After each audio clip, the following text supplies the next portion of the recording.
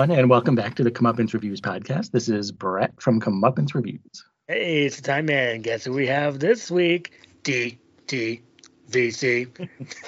That's the video connoisseur, Matt P. Hi, everyone. Thanks again for having me on.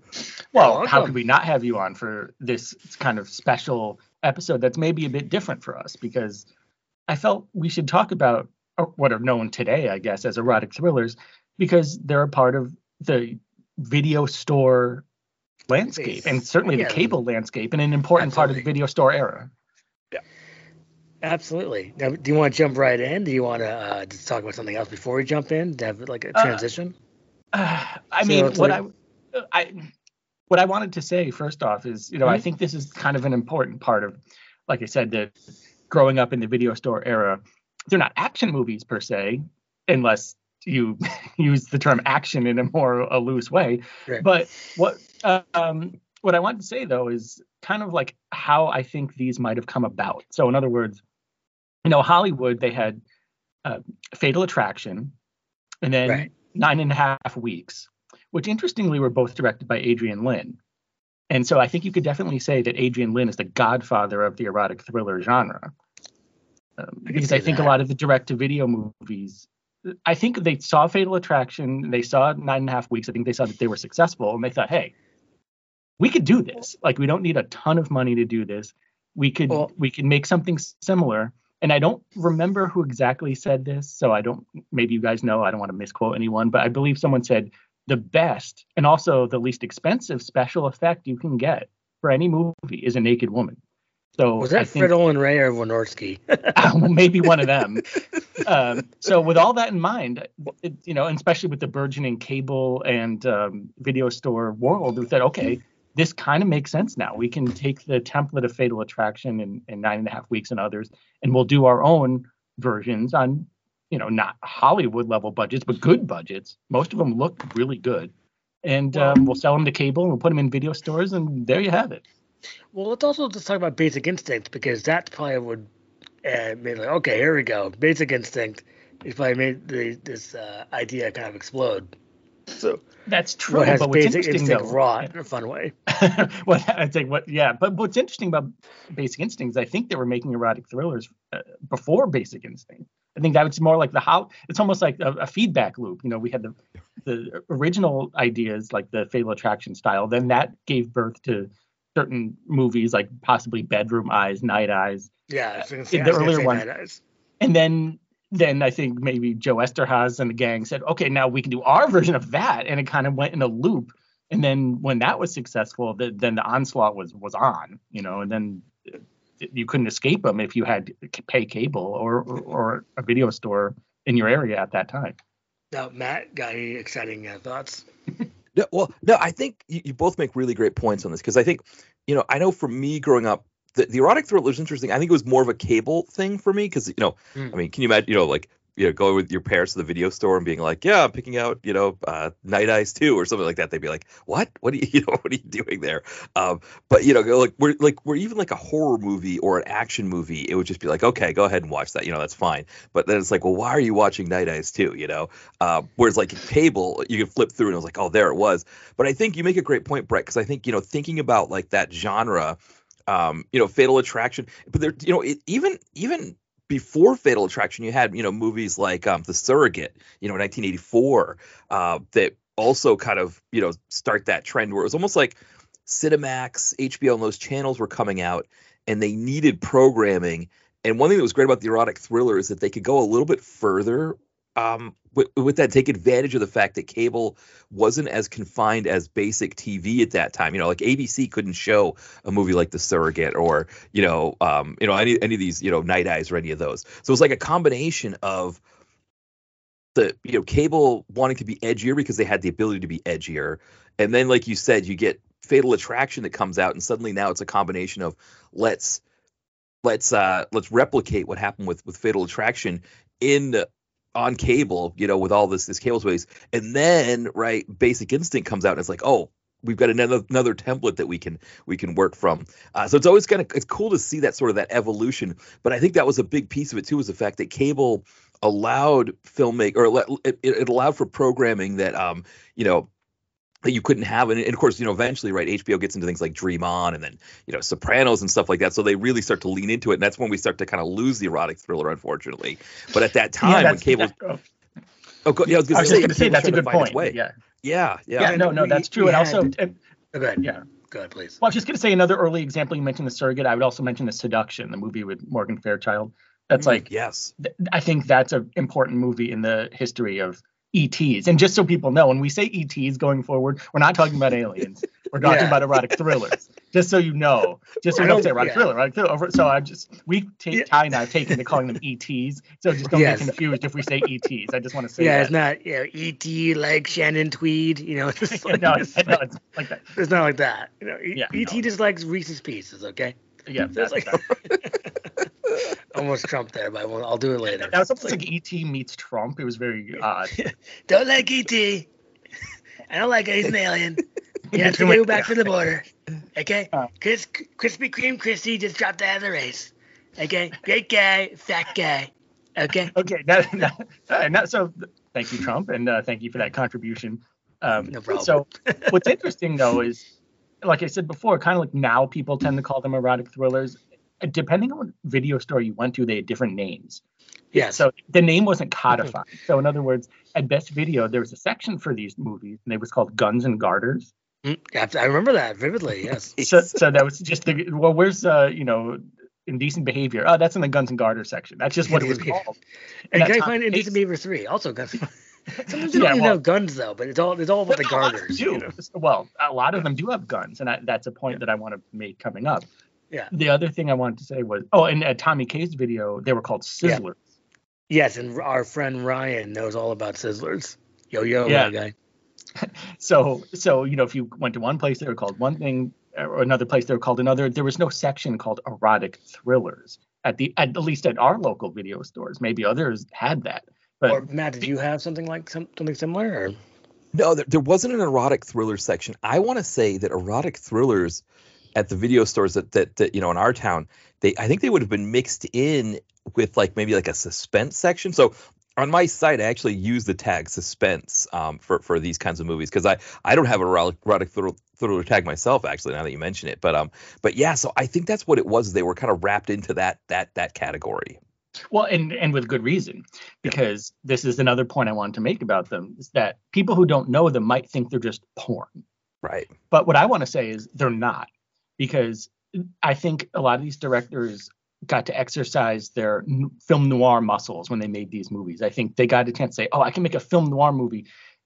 It was like a 40s style noir, but updated to the 90s with more nudity. But if you look at the way the plots of these movies roll out, it's very much, they're very noirish. I mean, there's probably even scenes with Venetian blinds with shadows casting forward, just like in the 40s. And, there's usually a mystery with a detective and a femme fatale. And they follow that film noir structure almost to the letter. They just add more nudity to them. And to me, that's a heck of a formula. I think that really works. So I think the producers probably said, okay, as long as you get your nudity and your sex scenes in there, great, do what you want. Then they said, we can actually make a film noir movie. And I think a lot of these directors who made them were probably excited to do that.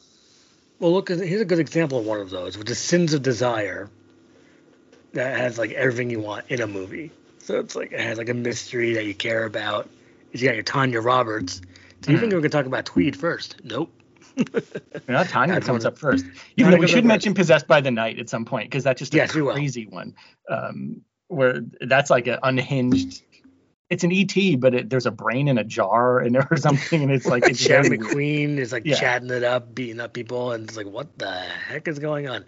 That's a standout one, I'd say. Well, and that kind of goes to what I just said, which is, do what you want, but just have these certain elements in it there, I believe that's a Fred Olen Ray, and I think he got to be a little crazy on that one, Is it Fred Ray or is it Wynorski? I never get those people. I don't know. I think it's Ray, but I could be wrong. I know. That's almost becoming the Bill Paxton, Bill Pullman thing, but Bill Pullman does not look like Bill Paxton. They have the same name and some of the same last name. So it's I think we should retire that. That's just me.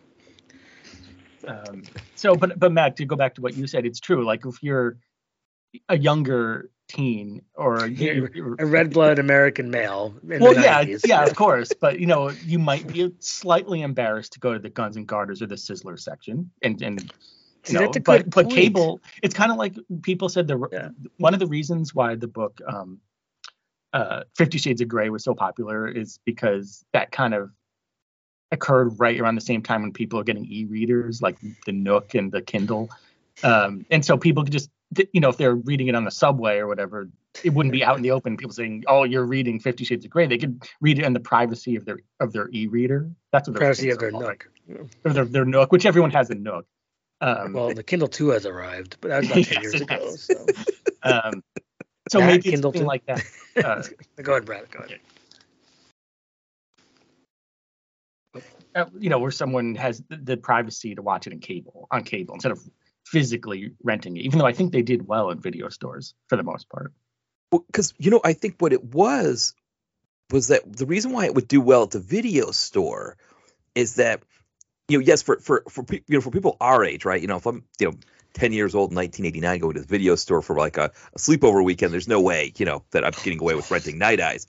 No, but if you're impossible. older, right? If you're like in your 20s, 30s, etc., it's not the same as going behind the beaded curtain or the back room area where the X-rated stuff is, where everybody knew what you were doing when you were renting that, right? But if you rented an erotic thriller, it didn't have the same stigma attached to it. So it was the kind of thing that parents didn't want their kids watching erotic thrillers, obviously, because they still were extremely, R-rated and racy enough. But they were unrated, right, or unrated. Exactly. But like they weren't the same as actual straight up porn. And so you could, like, for example, if you were renting it and if you're an older guy and you had a thing for the woman behind the counter who was working at the video store, she wasn't going to give you a dirty look for renting Night Eyes 2. I keep saying Night Eyes 2, but it wasn't going to be the same kind of dirty look that you get for going out back and getting the worst, like actual like X-rated porn. You get an eyebrow, but you don't get the disappointed face. It's like, okay. Well, but it's if it's like a 4 for 4 deal and you have a stack of 4 and you make an ET one of the 4 and you kind of just stick it with the others, and it's perfectly legitimate. I don't think there should be a stigma. That's why they have like the R-rated cover and like the unrated covers. Yeah. Just for I can see why they do that, so you don't get in trouble with the video store employees. And the other thing too about erotic thrillers, I think actually that makes them a little bit better than porn when you're renting at the video store. A lot of times they'd have at least 1 or 2 names that you'd recognize. So you could say for example, you could go in. One of the ones I was thinking was Wild Orchid 2, which is one that I remember seeing on cable. But if you rented it, it had Robert Davi. So you could maybe say to the person behind the counter, "Oh, it's got that guy Robert Davi. I loved him. I loved him in Die Hard. That kind of thing." James Russo, all kinds of names like that would be in those movies. And Very so helpful. you could say, "Oh yeah, I'm a big fan of this person, and I really liked, so I'm kind of curious to see what this movie's about." And so it didn't have the same full on stigma that a porn, no porn movie is going to have, I mean, I know Robert Davi could probably use the money, but I don't think he's ever done any porn. Well, same thing with Jan Michael Vincent, who appeared in some of these, and you're right. They would have Behavior 1, and John Saxon was an animal. Yeah, it's John Saxon. John They'd have like a Saxon. B movie name, Yeah. You need a name usually. Tweed's perfectly fine, but let's get an extra name. Right. Well, because one thing I think, back to your point, Brett, about these having a very noirish vibe, I think the same way that I think directors can be like, oh, I'm just kind of working in the same vein as like my like a 40s like a Humphrey Bogart film or something like that. I think the actors could do the same thing. Like, you get somebody like a Robert Davi and say, yeah, you're going to be the detective working on this case.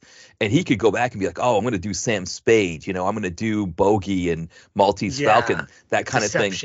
Right. Yeah. And I think it appeals to them a little bit more too. Like, obviously, you get someone like a Shannon Tweed. She's cool getting naked. She doesn't mind doing that part of it. But there's also a vibe even for her, I think, where she could be like, oh, I'm really, really drawing from this character. I'm really doing Lauren Bacall and, right. No, I that think kind that's of thing. Right. No, I definitely think that's what's going on here. And I think, you said, Ty, oh, Tweed is whatever you said, that she's there, but you need someone else. It's because it's 2 different things. Like, she's a star of these movies and kind of became famous because of them. I know she had done things before and has done things after, but really this is kind of her claim to fame. But she became famous because of these movies. They needed an actor that was famous before, so she's a star of them and it's created by them, but they need someone else, like a John Saxon or a Jan Michael Vincent, or I don't know, Richard Roundtree, who has been in, who played the Detective Perkins character in I think several ETs, and James Brolin is in Indecent Behavior too. Right, no, that's a good name. Yeah, so they got some pretty good. That's a high quality name. Yeah, Ginty would be in some of these as a detective, or that kind of thing. Yeah, because they're just like we were saying, there almost always was a detective because there was some sort of mystery or some sort of crime that went on. Yeah. So, Matt, what are your memories? They'll do like a video store memories thing. Like, what are some of your earliest memories when it comes to ETs? Yeah, so I think the biggest thing was growing up. My friend, his family had a descrambler box. So if you're, there you go. You can just stop right there, and that explains everything. That's perfect. Exactly. You can't go wrong with that. Yeah, so we have like the traffic circle near us, and somebody was selling them off the back of their truck, and beyond erotic thrillers, I remember one of the things was when Mike Tyson got out of jail and he fought Hurricane McNeely, and it was like a 20-second fight. We got that for free. We went to my friends and my dad was friends with my friend's dad, so it was like we went together and watched it over there, so we didn't have to feel ripped off like we lost $50 in the deal. But my friend's dad watched erotic thrillers, and a lot of times we'd get home from school and we'd be doing whatever kids do when they get home from school, like out playing baseball or getting into trouble or whatever, and we would go into his house and his dad would be watching them sometimes. So some that I remember Intimate Strangers, the one with Debbie Harry in it.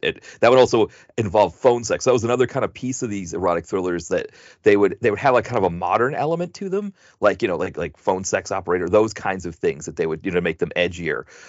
And also sorry to interrupt, but also I think talk radio. There's usually like a talk radio host of some sort who or like a phone call-in show. Yeah, and usually Tweed would be who am I thinking of, Brett? Tell Me No Lies, or who's? Oh, Amber Smith. Amber Smith, yeah. Yeah, because it adds like more to that noirish vibe, right? Because a radio studio, it can be dark. It's an isolated area, and you can make it very streamlined too, where you've got maybe like the board that's fancy. The other thing that's always cool about the radio is that you get like the engineer. Maybe someone with glasses, someone who's kind of similar to Daphne's boyfriend on Frasier. I can't remember that actor's name, but somebody like that, but they're kind of just there. You never know too with that kind of character if they would make it to the end, right? Because they could get killed off at some point, or they could just be sort of sidelined. Usually the operator is killed off, it's like, welcome to Love Talk. It's like, well, I'll tell you, you might have a second. Mathis. Today on Love Talk. Yeah. But they do like a spin around the room a little bit. It's like then you got some, a bunch of people talking on the phone. You're kind of muffled sounding. It's like, right. Yeah. But then one of them might be the killer. Exactly. Right. It's like I killed someone tonight, and it's like. And then Shannon looks. Disturbed. Shannon Mathis doesn't. Shannon Mathis looks over to the Shannon Mathis looks concerned.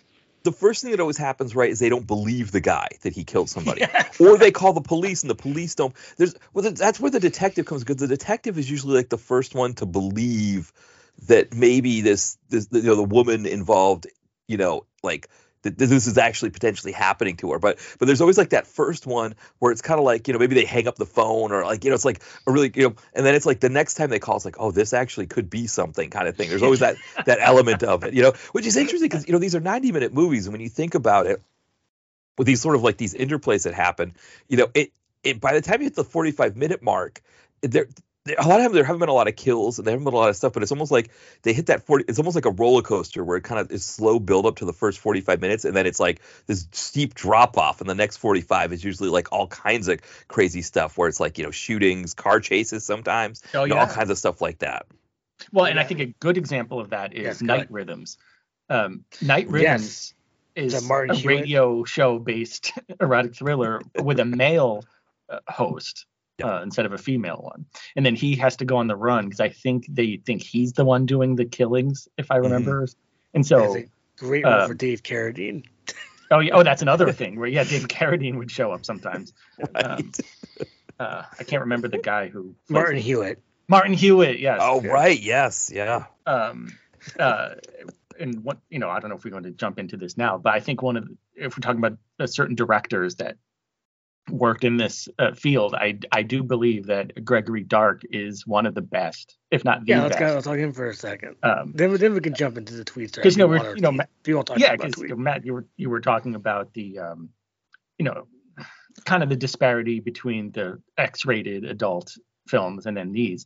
Here's a guy that came from that background, transitioned into ETs, and I think was the best maker of them. I think his movies, they're really, really good. They're shot beautifully. Their plots are good. The settings are good. The characters, it's not all lovey-dovey. The characters are troubled. And I think he understands the genre more than pretty much anyone. All of his are great. And actually, I was listening to an interview with him on a podcast called The Rialto Report, which is a great podcast if people don't know it. And they interview him. The host interviews him, and basically what he said was he saw a gap in the marketplace. He's saying like, well, there's European movies like Belle de Jour and other kind of French movies like that, but there's no American movies that quite hit that spot with the drama and the erotic thriller content. So he thought, okay, well, maybe I can do this. And he did. And I think he's one of the best. And if you look up his movies in the genre, I believe he has mastered the genre. Well, so wait, and we're talking about Matt's like video store erotic thriller memories. Oh, sorry. Yes. Right. I guess the only one I kind of really remember is kind of seeing Scorned. Yes, I remember you saw Scorned on cable a long time ago. On cable a long time ago. I think either was some of the movie, and this is a little too young, but or at least seeing the commercial. It's like, Scorned, what's Scorned? Well, I don't know if you were that young, but no, I know, but that's like my kid voice. But that was on the preview channel. Wasn't there? Didn't they have some ads for Scorned? Yeah, because Scorned was kind of big for the Tweetster, and that's my really big memory of erotic thrillers. And then and there was Scorned 2, don't forget. Scorned 2, which I have not seen yet. Wendy Schumacher. Yeah, Wendy Schumacher. Yeah, she appeared in. We're mentioning everyone today. This is the erotic thriller symposium. Well, because the thing with Tweed, I was gonna say Tweed is like very much like you think of like she's like the Cynthia Rothrock of erotic thrillers, where it's just like a ton of different small franchises. Like how Rothrock's like she's got like China O'Brien and Lady Dragon and Rage and Honor. It's kind of the similar thing. It's like Scorned, Night Eyes, and Decent Behavior. Decent Behavior. I was gonna say So it's kind of a similar thing. Yeah, no, that's a good. No Contest, Body Chemistry. She's in these. Well, and she did martial arts in No Contest. Right. Yeah, she fought Andrew Clay, No Dice. Right. With a mustache. Man, wouldn't that have been something to see a Cynthia Rothrock, Shannon Tweed martial arts fight? Yeah. But that's it. I think that's an apt comparison because Shannon Tweed is pretty much queen of the genre, and you could argue that Rothrock is the queen of the martial arts DTV genre. Even though there is a debate between Shannon Tweed and Shannon Worry. As far as the fan community, from what I understand, that Well, I mean that's a good question. That's a tough decision here. It's apples and oranges. It's like the Beatles and the Rolling Stones. It's the Beatles and the Monkees, which the Beatles and the Monkees. Yeah, it's better than the Beatles. If you look at the IMDb, like Shannon Tweed just has so many more titles. Well, she has more titles. That's true. Yeah. Well, I think I kind of started with In the Cold of Night a little bit, right? Or it would be The Surrogate. Yeah. She in The Surrogate. So I think that's her first one. I think in '84. Yeah. And then she kind of went to, so In the Cold of Night, and then Last Call. I think it's Nico Mastorakis, as he made, he kind of was part of the early ET movement. Yeah. And In the Cold Night, which I watched last year, with Mark Singer looking exactly like Kevin Bacon. I should have taken that picture. I thought it was Kevin Bacon. I mean, it was. Maybe I can get it. I'll find it online or something. Because it was like it was amazing. Then you got Last Call, which we we should have talked. Did you talk about this last episode, Brett? Which was William Catt. Maybe, I don't think we did, mentioned William actually. Catt. I don't know if we mentioned last. We mentioned Naked Obsession with Bill Catt. Right. Well, Naked. I mean, that's more appropriate to today's topic, but well, I mean, not more than last call. Because Night Eyes does not star. Night Eyes 1 is not a Tweed. Right. It's the sequels. Yeah. Night Eyes 1 is Tanya Roberts. Yeah. Then the Tweedster went to Night Eyes 2 and 3. Yeah. Well, and then also, speaking of Night Eyes, Andrew Stevens directed Scorn. He gets his start in The Seduction. Right, so the Seduction. See, it always comes back to the Seduction. Yeah, and Andrew Stevens was involved in a lot of these movies. Oh my goodness! Well, you got Illicit Dreams, and then is he in that one? It's so many titles to remember. Yeah, he is in Illicit Dreams. Yeah. So you got Illicit Dreams, and you got Night Eyes 3. I'm trying to remember on top of my head without looking it up. So well, but just the fact that a lot of these titles had sequels, I think, shows that there was an appetite for this sort of material back then. Yeah. He kind of started with like Double Threat, also kind of an erotic thriller, and then he's in all these other ones. Night Eyes 4, Fatal Passion. You love that one. Well, I mean, he's the main guy in the Night Eyes series. Yeah, he's the guy who works for Night Eyes Security. Yeah. You gotta love. That's what it's called. Of course, it's called. You're like, I wonder. I'm not supposed to be looking at Shannon Tweed through the window. It's just like, oh right, it is Shannon Tweed. It's like. but like you were kind of saying, Ty, his role in Night Eyes 4 is very funny. Like he's hilarious. He's in it. Well, I don't want to say too much, but it's really funny. But who's the woman from that? It was like O.J. Simpson's girlfriend, Paula Barbieri. Yeah. Oh, Paula Barbieri. Yes. I don't think. I mean, that was the '90s. Everyone had O.J. fever. I think that's the only reason why she was there. I kind of got the feeling that she didn't really fit in too much to the genre. Maybe that she didn't really want to be there. She's no Tweed. She's no Worry. She's not gonna be like a top in the genre. It was just kind of like, I don't know if you call it stunt casting, but maybe. Kind of was. And then you got. To go back to Tweed, you got Cold Sweat, and you've seen most of these, Brad. I've seen most of these. Matt, do you have you seen a lot of these? Like Nightfire.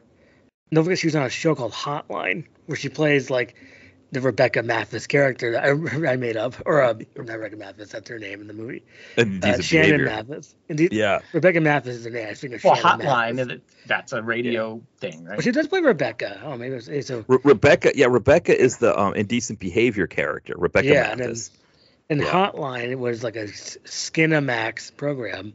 So it was like Red Shoe Diaries, very popular, Yeah, what was the one that I think Julie Strain, because Julie Strain, it's interesting when you compare her to Tweed. Julie Strain was definitely more Skinamax, more like hardcore stuff, not hardcore, but more softcore stuff. Julie Strain, yes. So yeah, whereas Tweed was definitely more like these push the bounds of like unrated, rated R kind of movies where it, like the sex scenes were definitely not like, full-on sex scenes that just were like edited properly so it didn't show anything, but you knew that the cast were having sex. These were definitely, there's like a kind of, Julie Strain was like another level up. But it's interesting because I think like Hotline, Julie Strain had a show that was similar to Hotline. Was it but Sex it was like, Court? It's Sex Court. That's right. Sex Court was one. Yeah, she had something. But they were always like definitely racier. I agree. I agree with that. Sorry. And then if you go, sorry, Brian. I was just going to say that the Shannon topic. But the Shannon Tweed, quote unquote, adult scenes, if you even want to call them that, were very, very tame. I think, it was all very above board. It was, there was nothing even approaching raunch when it came to Shannon Tweed. Like if you see Shannon Tweed, you know that it's not going to get too down and dirty. It's very Playboy. Then you move up to about, let's say, a Shannon Weary, and you go to like Animal Instincts, Body of Influence, movies like that. Those are Gregory Dark, and he is willing to go certain places. Lady in Waiting. So yeah. Well, I think that's the thing with Shannon Weary compared to Tweed, right? I mean, Shannon Weary doesn't have as many titles as Tweed does, but the ones that she has, they are definitely some classics in the genre. Some pretty good ones in there. Yeah. I mean, Mirror Images is one that I think about, like, Animal Instincts, like you talked about. I mean, those are ones that, like, those are ones that when you'd see them on the program guide and be like, oh, that's on right now. That's I'm definitely gonna make sure I get that on. Maybe make sure I get everything done I need to do before that's on, because before the days of DVR, it was a pain to, even with DVR, it was kind of a it's not like it is now where everything's kind of on demand. You had to kind of set everything up, so it's like, all right, I'm gonna order the pizza now and make sure it's here before Yeah. You had to set it up that way. Well, I mean, because that's all I would say if you're going to ask me about my introduction to the genre. Go ahead. It was just that, I would see these sections in the video stores, and obviously I'd be interested in them. And then we had to pay cable for a time, and I would see these titles on there, and that's it. So there's not much of a story. But I do remember those, it's the program guide, and then I think at a certain point I had VCR Plus, which I think I might have mentioned. So, if I saw one of those in the program guide, I'd look to see if there's a VCR Plus code that went to it, and then type in the code. Do they usually have one? Do you remember putting it in for a certain movie? I had a hard memory. But... at a certain point, pretty much everything on television had a VCR Plus code. It was like a 6-digit number. Well, not just that. Oh, sorry, go ahead. Well, and then, so anything you want, because, everyone would say how hard it is to program the VCR, which it kind of was, and to tape things. So the later model VCRs had VCR Plus, which all you had to do was type in, I believe it was a 6-digit number, and it would tape your show. And so I would always be on the lookout for anything I found interesting, mostly horror movies. I think I might have, Ty? Because, I mentioned how, and I originally saw American Cyborg Steel Warrior on cable. Yes. I believe I might have taped that on using VCR Plus. That's the thing about VCR Plus. See, that's the original Plus. Now it's Hulu. Remember you took off Hulu Plus? Right. But yeah, so we got a Hulu Plus, I guess, like Paramount Plus, Disney Plus, blah, blah, blah. So which in those newer South Park specials, they make fun of that. How everything do Max and Plus, right? Yeah. Yes, yeah. All these pluses are now turning into minuses. There's too many streaming services. I had to sneak that in. But so do you remember, besides American Steel Warrior, and I'm just saying American Cyborg Steel Warrior, what else you maybe taped, not Rock Thriller, just anything that you remember typing in with the code? I believe there was a Peter Cushing horror movie called The Creeping Flesh, I think it's called. I'm pretty sure. I don't know if it was VCR Plus, but I think I remember taping that. Pretty much like anything that the type of movies I like, that anything like that. Well, yeah, I'm just saying. I just wanted to have a specific memory. And the closest I can get is American Cyborg and Creeping Flesh. Okay, that's good. That's good enough for me. So I know there are others because I was constantly taping everything. I think Bad Lieutenant maybe was one of them. Oh yes, that was Because Bad Lieutenant, I remember post Pulp Fiction, there was this like push to just get like anything that could be like Pulp Fiction adjacent. And I remember somebody rented Bad Lieutenant. They're like, you got to check that out. And I watched it. And actually, on some levels, I don't say I liked it more than Pulp Fiction. I think that because Pulp Fiction was just so great. But it was like, because it wasn't like anything like Pulp Fiction. It just happened to have Harvey Keitel. That was like the only connective tissue between the two. But that was like the thing, is that like because I think it even got more shine at the video store because it had Harvey Keitel, and it was like people were just like, I definitely. Right.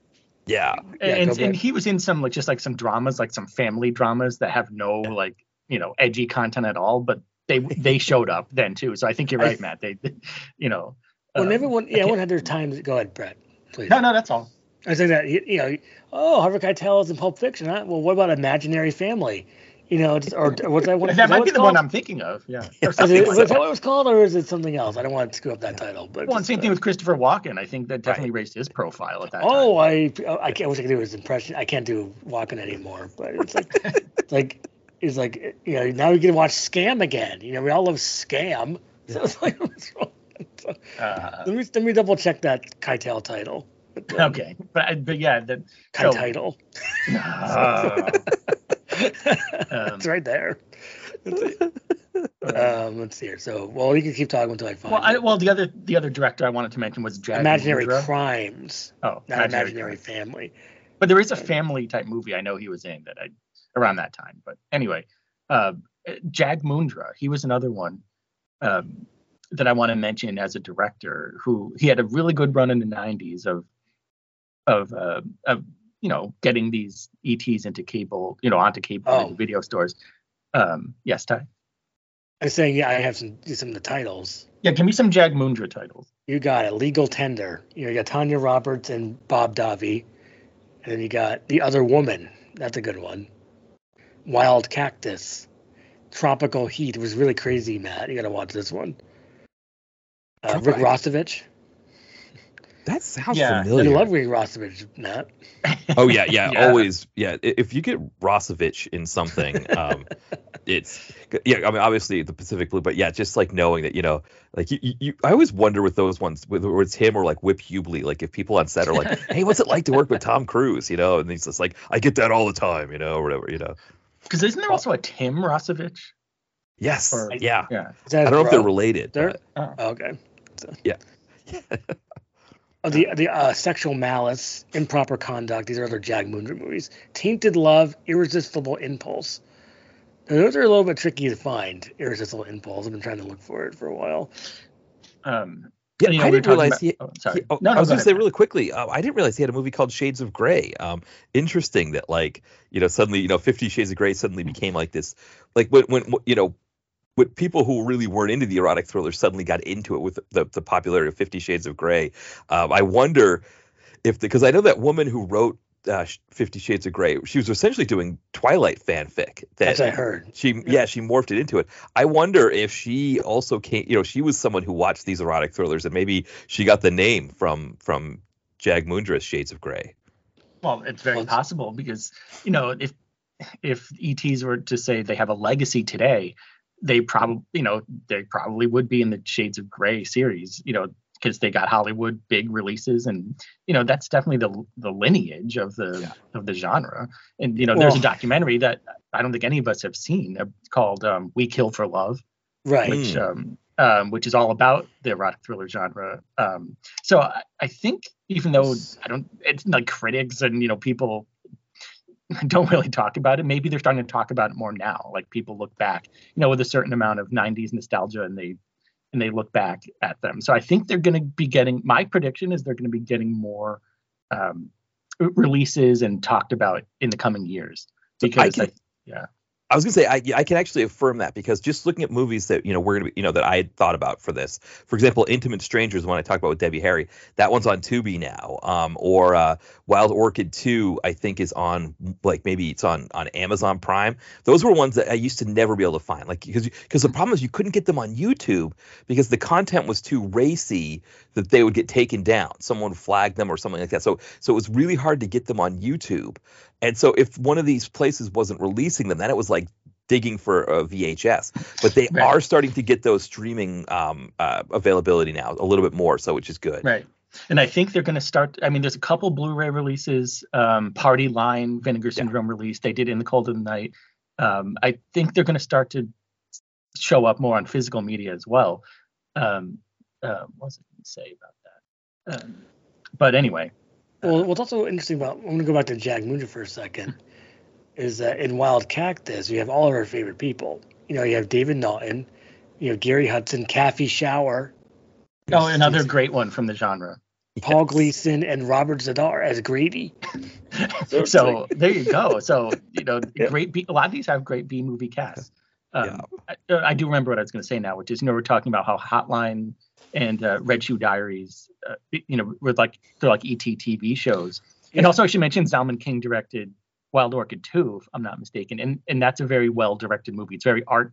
I don't want to say he directed the second one and not he didn't direct the first one? Well, he might. I think he directed this, or maybe he wrote it. I don't know, but it's very classy. Like it's he wrote and directed it. Yeah, he wrote it and directed it. Yeah, it's almost 2 hours long. It's a classy movie. It has Tom Skerritt, I believe. Yes, it does. Yes, yeah.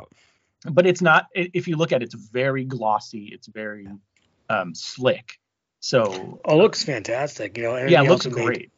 That needs a widescreen physical release. And I think if that came out in like a nice Blu-ray, people would really, really reevaluate that movie. Because that was somewhat of a kind of a hit or a cult hit, Wild Orchid. So that he made more movies like that. So he made like Delta Venus. Mm-hmm. Yeah. It was the next Zalman King. Zalman King became because it's a memorable name. Like Zalman, like a name in the genre. And then I think after those TV shows, which were for pay cable, became popular, then we got Silk Stockings, which was kind of like the the regular cable version, because such was the popularity of ETs. Like it could be played off into almost like a syndicated type show. They pushed it as much as they can. Got a little Chris Lorenzo and Silk Stockings. Right. See ya. Well, because what happened was that that it was like originally part of like a kind of a CBS late night thing that USA picked up, and so it was like, I want to say it was like Sunday nights they would air new episodes of that on USA. Oh wow, like, new episodes of Stockings from CBS to. I remember the USA years. I mean, that's only USA for me, not CBS. So the very beginning it was like Silk Stockings and I think like Sweating Bullets, which I think it's also known as Tropical Heat. Yeah. And I think there was a third show, and I can't remember what it was, but for whatever reason, Silk Stockings was the one that USA, probably for exactly what we're talking about, because also if you think about USA, right, they didn't usually do erotic thrillers during Up All Night, but I think they were kind of known for more of that kind of programming, and so Silk Stockings really fit in with what they were going for in the 90s at that time. So they picked it up, and I mean, of course, you get that point where Rob Estes leaves and they get Kane's wussy son from Kung Fu to take over. Yes, and it's just a show on screen after that. You need your Estes, you need your Mitzi capture. It's just it's watchable enough, but it still has that kind of 90s vibe that we all enjoy.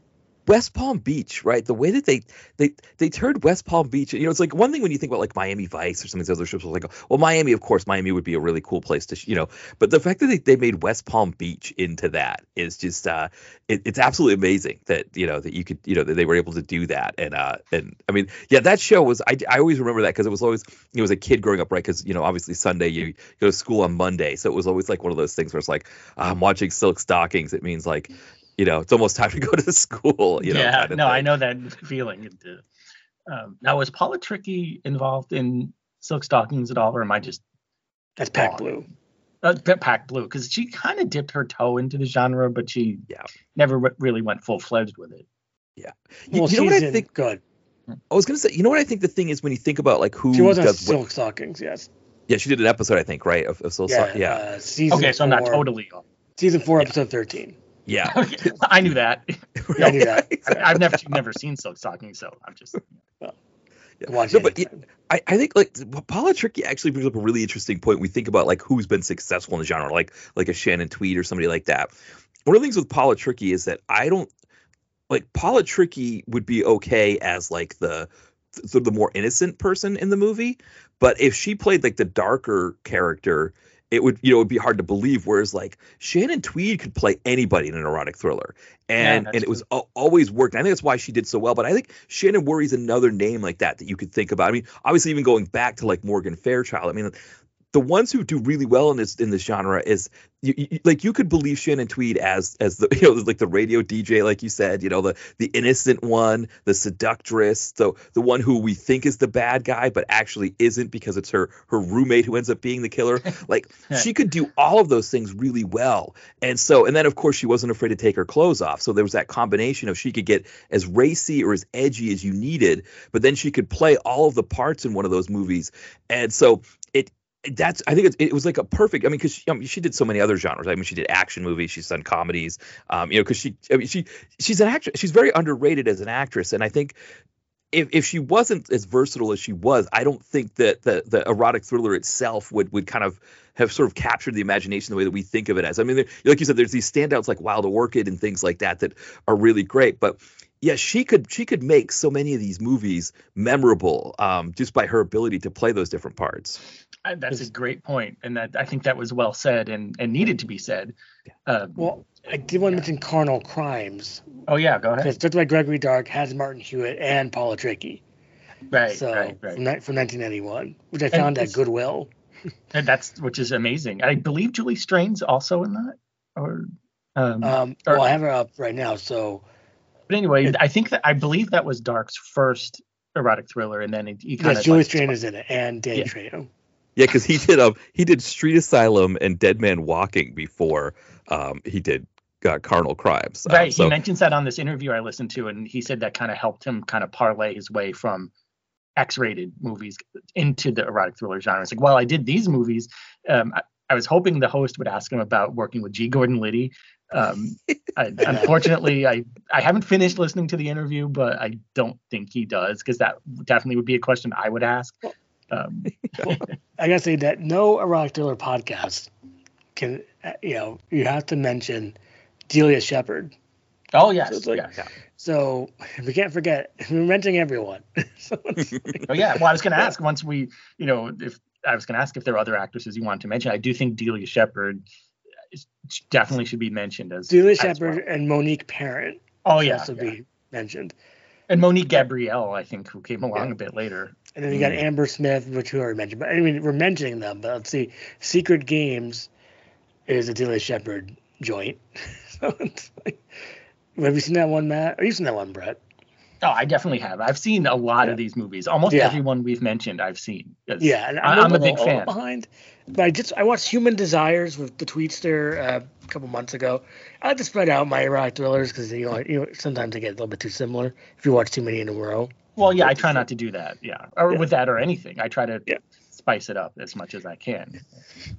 And then, did you want to mention some of the just kind of the similar titles of all these? Or we kind of know that already. Just like, what would you like to do? Well, Matt, what do you think about that as far as the titles? Well, yeah, because the titles, that was always going to be the thing, and I almost think too, like part of the reason why the sequels are so good is that it was almost a little bit more intriguing when you'd see a number after the title, like, oh, this was like a series of these.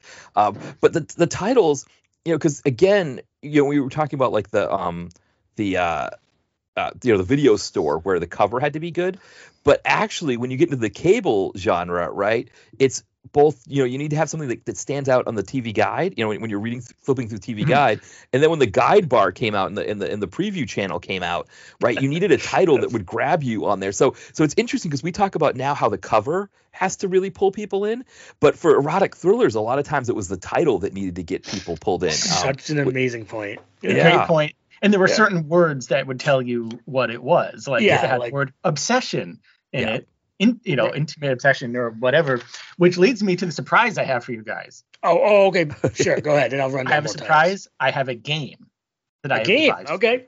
Yes. Sure. It's doing games. Sure. Go ahead. Yep. We've never done, so we're going to try this out. I've devised a game. It's very simple. The rules are very simple. It is, I'm going to tell you a title, a movie title, and you have to tell me if it's real or not. Okay. And if it is real, I will give you an extra point if you can name the female star of the movie, if it's a real movie. So you get a point if you just say true or false. Oh, true or false. Okay. Well, or however you want to say it, true or not. Okay. And then if it is true, I will give an extra point to just the main female star. And just to prove that I'm not playing favorites, I have a column A and I have a column B. I wonder who the favorite would be. Not me.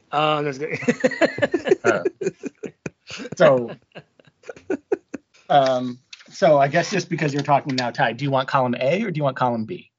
I'll go with column A. Is this like Match Game where you get like the easy one? Right, exactly. And then you drag in Richard Dawson. But go ahead, please. Okay, so Ty. Is this real or not? Okay. Intimate obsession. That's real. That is correct. Yeah. And who is the main star of Intimate Obsession? Oh, it's not a tweetster or a worryster. It's I can't remember her name. Go ahead.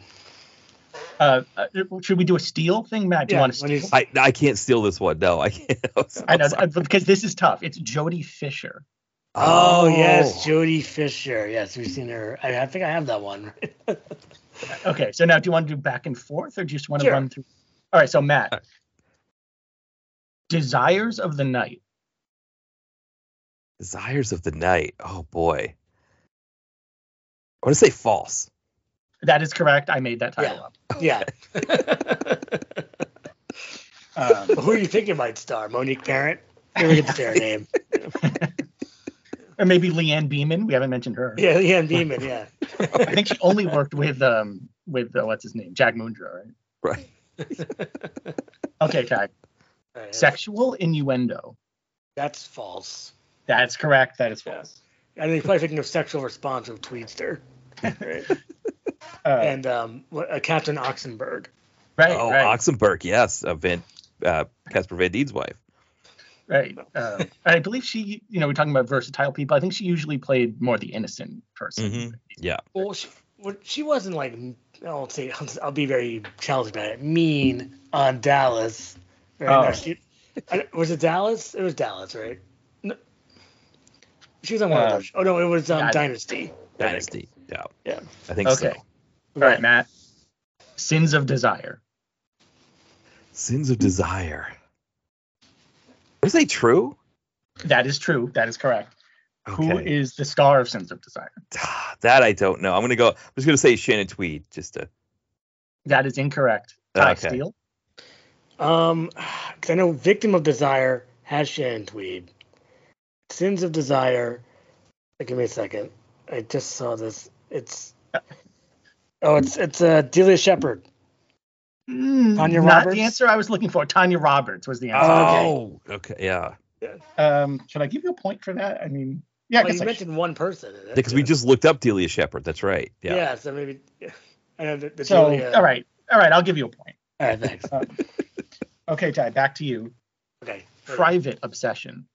I think that's a real title. Yes, it is. Who's in that? I don't think it's Tweeter. It's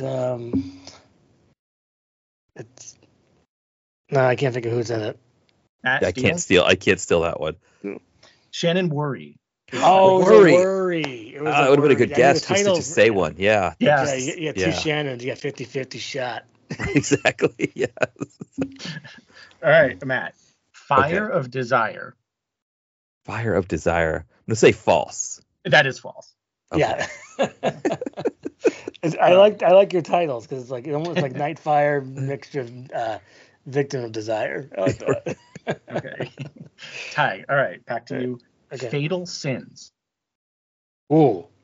I think that's false. That is correct. That is false. Yeah. That's a good title though. It is. I was iffy on that one. I was like, it took a second because I know. Yeah.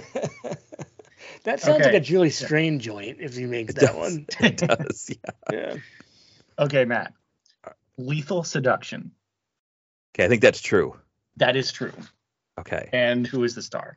I'm going to say Shannon Tweed again because I feel like I got to get it eventually. I am sorry, that is incorrect. Okay. Is that Morgan Fairchild? No, I'm sorry. That is Julie Strain. Oh, of course that's it is. Julie I just Strain. said that goofball's name. Yeah. Okay, Ty. She's goofball. Yeah, I don't know if anyone's ever described Julie Strain as a goofball in her life. Okay, Ty. Night Heat. Want to repeat that? I think that's a false one. That is correct. Night Heat is a false title. Who would star in that one? Oh, that sounds like maybe an early Greg Henry, maybe like an early Gary Cole. Right. Yes. Maybe a Martin Hewitt. Yeah, well, those are all the male stars. Who would be the females? It would probably be an older school person, like maybe like a Morgan Fairchild. Yeah, that sounds like a Morgan Fairchild to me. Yeah. Okay, Matt. Yep. Night Obsession. Night Obsession. This all sounds so similar. I know. All right. I'm going to say false. That is correct. That is a false title. Yeah. Who would be in that? You guys are doing really great at this game. Yeah, I guess we know our ETs. Okay. Who would be in that though? Just to have a Night Obsession. That could be an Andrew Stevens. Yeah, that might be an Andrew Stevens directed starring joint where maybe with a younger actress, so he gets to have the love scene with a really younger actress. We think maybe a Kathy Shower, but she's gonna. Shower. Yeah, I could see Shower. Yeah. Maybe an out of place Paula Tricky. Like she's someone has to be out of place. Oh, she's really reaching, but she's not really delivering. You know? I could see that. Yeah. Maybe like for some reason that John Saxon's in it for like 1 second. Yeah. It's like maybe Wings Hauser. Oh, Wings Hauser. Yeah, he's been in his fair share of these. Yeah. He was in L.A. Goddess, wasn't he? With Shower. I know Wings Hauser. That's Heavener. Sorry. Yeah. Hauser was in Victim of Desire. Yeah, very Hauser. Hauser could also play a lot of I think for Hauser he would want to be the detective who hooks up with the starlet, but I think what Hauser could do is he could do a lot of characters. He could be like the guy living out of like a camper who like used to be on the force and remembers a similar case, that kind of character. And I feel like they can have a reunion of Catherine Kinmont from our. Yes. Yeah, Aaron mentioned. Or it'd be like Vice Squad, who's somewhat of an early example of this, where he's very evil as Ramrod. Yes. Yeah. Wasn't that a Whip Hubley? Maybe. Yeah. There's also Season Hubley. Isn't? Oh, maybe I'm thinking of Season Hubley. Yeah, Season Hubley. There's two Hubleys. Two Hubleys. They might be related. Two Rosoviches. Yeah, no, that's crazy. And my head is spinning here. Yeah, Season and Whip are such a wacky name. They must be related. Yeah. The game's not over. The game is not over. Okay. Oh, okay. All right. Okay, Ty, we're back to you. It's Laws of Deception. That is the real title. Yes, that is. And who's in it? Oh. Peter Green. I need the female star. Oh, female star. Shannon Wherry. No, I'm sorry. Matt Steele. I'm going to try Shannon Tweed. I am sorry, that is incorrect. The answer is Amber Smith. I love you. Yeah. You see, Amber Smith's in a movie called Low Ball, and it stars Peter Green and Everlast. So it's like the House Eric of Pain Strode. guy? Yeah. That's his name, right? Eric Strode. Yes, that is Everlast's name. Yes. Yes. Well, we all know what it's like to see how he acts. So it's like, did you like Everlast? Okay. Everyone? I definitely have a soft spot for House of Pain. Yes. Yeah. Okay. I never got into his solo stuff. Though. Oh, okay. I was wondering thinking about solo. Yeah, the solo thing was just that one song he had was just everywhere all the time, constantly. But what it's like. I was never really a fan. I was never a fan of What It's Like. No. Whereas like the House of Jump, it's like you'd hear that, and of course on the Grind with Eric, that would be like their alternative one for the episode where the guy in the mail the post office coat would dance to that one, So it was either that one or Beastie Boys they would do for the. You said the Grind. Are we talking? I know. Eric. Well, you said Eric, so now we're on such familiar terms with him. We don't even have to say Eric Nees. Oh, he's Eric. I could just talk about Eric Strode, so there's Eric Nees. So Eric, and there's also Eric Roberts. Right. And he's in an Erotic Thriller. Carrie Wurr, Sensation.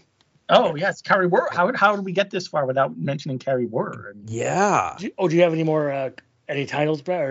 Or no. Yes, I do have more. So it's. Go ahead, please. And I didn't know what we'd be talking about before this. I just came up with this. So Matt, kind of a gimme here, but sexual response. Oh, we're talking about. I'll say yes. That's one. And who's the star? Is it? We just talked about it, didn't we? Man, is it Shannon Tweed? It is. It's Shannon Tweed. Yeah. You gotta have to give. And right now you guys are tied, so you're really doing great. Wow. I think we've each gotten one extra because I think Ty, you both at 7. Since Desire for me. So yes, and so you're both at 7. Wow. So we're getting close to the end here. Okay. Okay, Ty. Intimate Heat. I don't think that's the title. That is correct. That's a yeah. And Matt, Dance with Death. Dance with Death. I'm gonna say yes. That is correct. That is a real title. All right. So who's in Dance with Death? Who is in Dance with Death? I know this is a tough one. Okay. Yeah. So I've got to kind of. But I'll give you a hint. Which is neither. I'll accept 2 names for this, and neither of which have come up yet on this podcast. Right. That's what I was thinking. This is one that no we haven't had anybody in right. It's not anybody who's done this one. So and also not that any extra pressure. But if you get this, you will win the game. Right. Because right now you're both at 8. If you get this, you'll. I do have a time break. Yeah. Okay. I don't know. I'm just gonna go completely. I don't. Yeah, I'm trying to think of who could. I'm gonna go completely off the rail. I'm gonna go say Nastasia Kinski. I know she's great guess, but that is incorrect. Tie for the game. I've heard of this movie. Okay. I don't think it's a female star. I know who else is in it though. Would that count? No, I remember at the beginning of the game I said a female star. Because the end of it was it was a Roger Corman movie. I think correct. Lisa Kudrow's in it for 1 second. No, but it doesn't count. Female star. Oh, you can't take Cujo. That's not too bad. I'm sorry. I mean, 'cause that could be a good tiebreaker if you know, I have a the fact tiebreaker. So Ty, if you don't get it, I do have a tiebreaker. I know that Maxwell Caulfield's in it. Mm. Doesn't count though. Mm. And I think everyone else except why would everyone else from this movie except the female lead? Yeah, that's true. You know, So yeah, Maxwell Caulfield, Lisa Kudrow, and Martin Mull are in this movie. But I can't think of I feel like that Ty's gone through like a bunch of tiebreakers essentially, like because I couldn't get anybody. I always feel like, I know you said you got a tiebreaker as well, but yeah, it's kind of almost like he's the Kudrow is almost like the fact that he knew Kudrow and I didn't. It's almost like I feel bad if I get the tiebreaker and he doesn't, that he knew more people in this movie. Barbara Woods. That's someone? That's correct. Oh. Are you looking this up on the internet? No. Are you cheating? Martin Mull, and it took me a second. I only remember Maxwell Caulfield. No, he's seen the movie at least. I hadn't seen it, I've so seen it. Yeah. So I'm okay. Even if you did look it up, you've seen the movie and I haven't. So to me that's yeah. But I don't think you did. Wow, I think I can't look it up. I also would have accepted Kat Sassoon. Oh, Kat Sassoon. I like Kat Sassoon. Oh, yeah, that's the name. Angel Fist.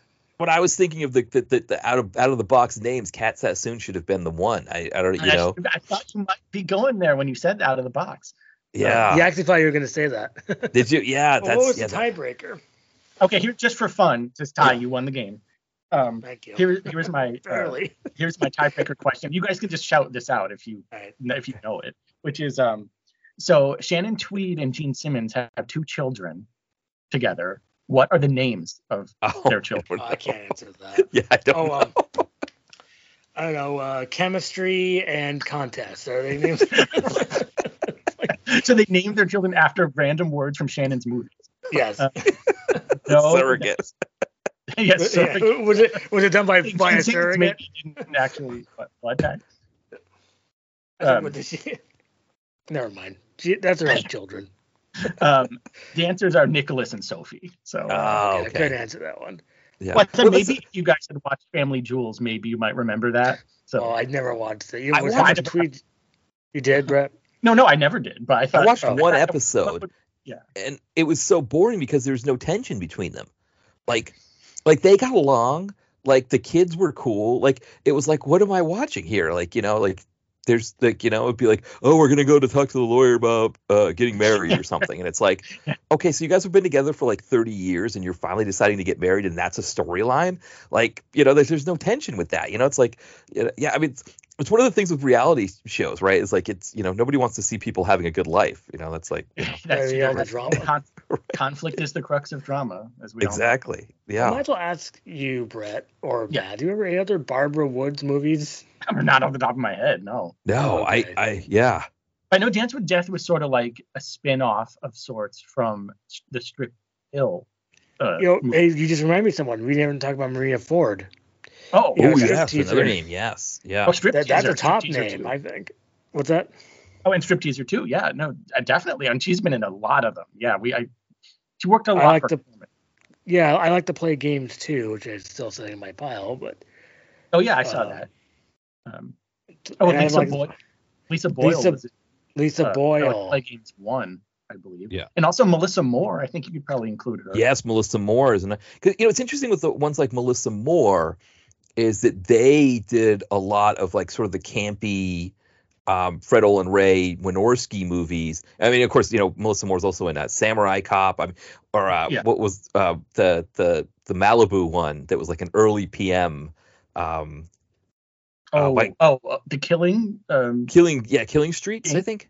Or Ty, remember Malibu? Yeah. Killing. The Killing Game. The title escapes right now.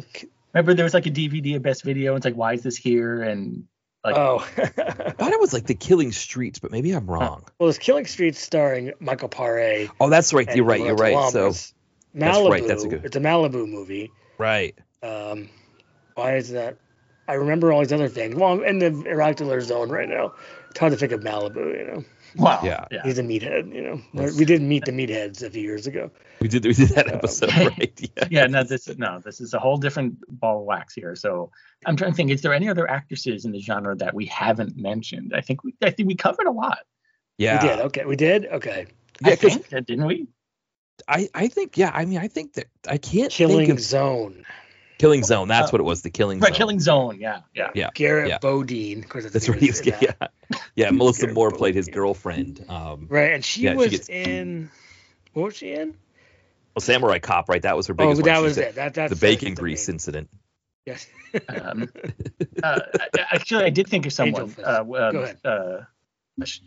Shauna O'Brien? Is that her name? Yeah, Shauna O'Brien. Oh, she's yes. in, the intern. The Escort. The Escort. Thank you. Yeah. The Escort. That's close. The Escort. And a couple others. Well, I think is there an Escort too? I'd have to look that up if you want me to look that up. Well, but if you look her up, you're going to find some titles that we haven't mentioned. Shauna O'Brien. Because she had dark hair, and I think she did. A lot of them were blonde. So I was trying to think of who the dark-haired ones were. There's, Lisa Boyle, Shauna O'Brien. Right, she's in all these wacky ones. So we got, she's kind of in the kind of Z-list ones a little bit. You got the Seductress. You got Voyeur. You got, the Escort 2, which is true. There's Escort 2. Yeah. The Last Embrace. Striking Resemblance. The Escort. Midnight Blue. So, Friend of the Family. That's one. Friend of the Family. Yeah, Friend of the Family. I believe Lisa Boyle is also in that. Yeah. Yeah. And Pamela Principal 1 and 2. Pam Principal. See, you've seen those. I have not seen those. I've seen Pam Principal 1. I did not see Pam Prince 2. Pam Prince 2. So, and let's see. But there's so many. Go ahead. I mean, not just to say that there's the breadth of them is very wide.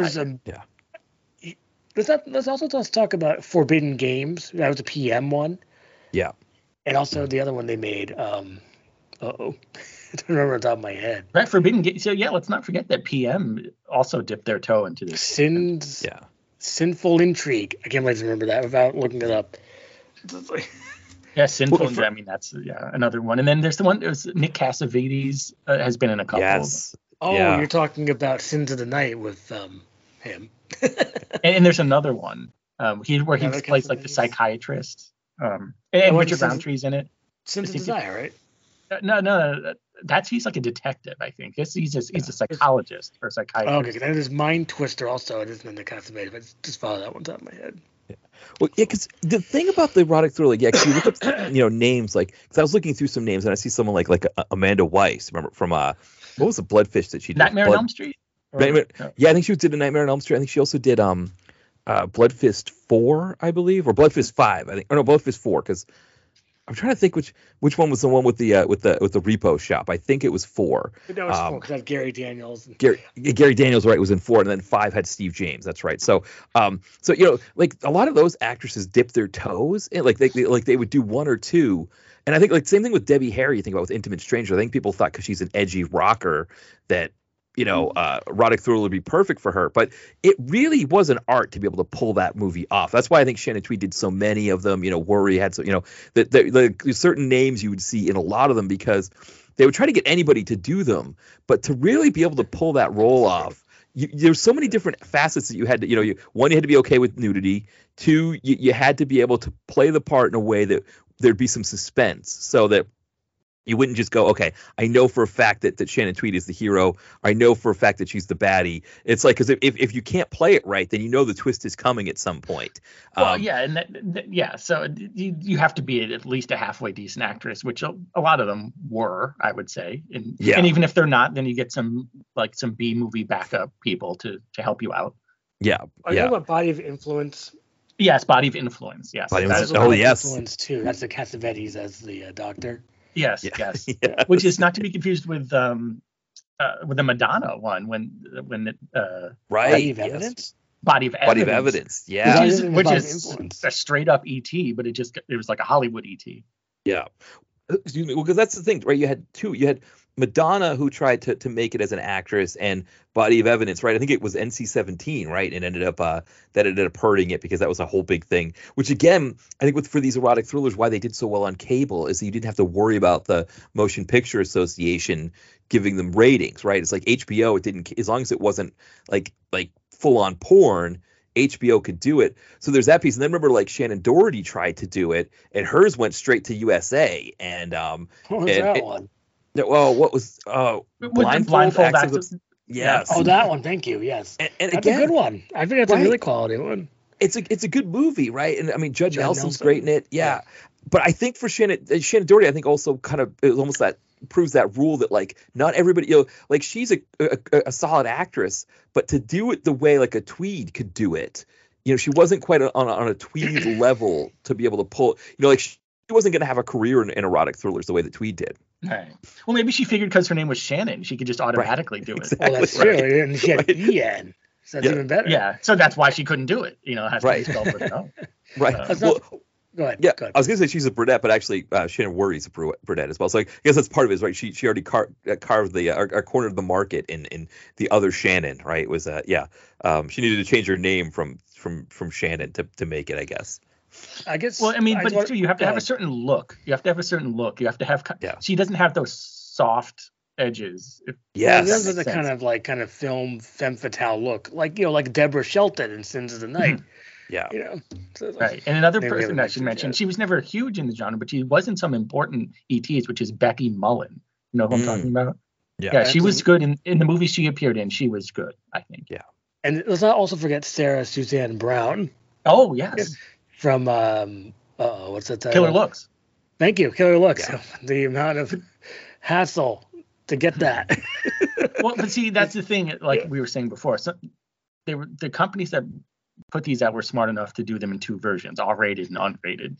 Yeah, Imperial did unrated a lot. Yeah. And of course, she kind of leaned towards more the silly comedies, like the Bikini Car Wash Company, that sort of thing. Which is not an ET, but they're definitely related because they're in the ballpark. You're gonna get there, Just like, that reminds me. Yes, the other PM things like with Jeff Conaway. Yes, he was in a bunch of these. They weren't really ETs per se, but they were like these bikini romp movies. Talking about Bikini Summer. Probably Bikini Summer too. The Bikini Car Wash Company. Right, those are PM. Yeah, because PM was kind of a trip because we think of PM for the action stuff because that's really what's endured over time for them. I mean, obviously with names like Spiro Rosados and Art Camacho and Down the Dragon Wilson, those kinds of things. Obviously, those we're going to see Gary Daniels, but like they did dip their toes in a lot of different genres. I mean, I think part of the reason why Wings Hauser was drawn to them is they let him just do whatever he wanted, and he did these like noirish thrillers that weren't exactly erotic thrillers, but they still kind of followed in the same footstep. That's the same tradition of noir that these erotic thrillers are in, and I think he always liked it, to set himself up as the Sam Spade kind of character. Right, like what's the reason Vegas was that Reason to Die? Living to Die. Yes, that's one of my favorites with Arnold Vosloo. Is that the one with Arnold Vosloo, right? Yes. Where that's the guy I used to see all the time. Brad, Asher Browner. Yeah. All we had were Asher Browner movies back in the old days of the website. So it's like, but yeah, I mean, PM did kids movies. They did every type of movie. But Little Bigfoot, Yeah. Right. Because like most movie studios, like they do all types of movies. So they probably want to be like any studio that makes a range of movies. But you're right, Matt. That obviously the action movies stand head and shoulders above the rest. I did want to mention something about. I think we talked about this before, Matt. Don the Dragon Wilson, when he gets punched or kicked, he has that funny noise he makes. Yes. It's like, do you ever notice this, Brett? It's like he makes a noise when he gets punched or kicked. It's like, yeah. I don't know if I ever noticed. No, I don't think watch any Don the Dragon movie where he just gets punched or kicked by some other dude. It's just like it just has this funny kind of like ow noise that it does. It sounds almost like he's being like he's almost almost like a cry at the same. It's like oh kind of thing. It's like And who does that also is Dean Cain, because I just rewatched Vendetta, and he does that. It's like it's very Don the Dragon Wilson. It's like it's funny because a lot of action stars they'll make noises and yell and things when they're on the attack. You're like, ah, but not when they get hit, which is kind of funny. Yeah, that's what even though if someone punched or kicked me, I'd probably say too. So maybe it's just realistic. The funny thing about Wilson that I noticed when I was doing the blood fists for my podcast was like really, like the bulk of his movies are made between like 1989 and 1997. So and that's like when he's really kind of starting out too. So it's like he made the bulk of his movies while he was getting the hang of acting. And so it's really fascinating that like almost all, like by the time he got the hang of it, he wasn't getting parts or he wasn't doing as much stuff. So it's like all of the movies we get to see of him that are like really great are him just getting the hang of being an actor. So it creates like you talk about like these reactions and these faces and all this stuff that he does. It's just really good. What's that silly line? I think it's in Black Belt.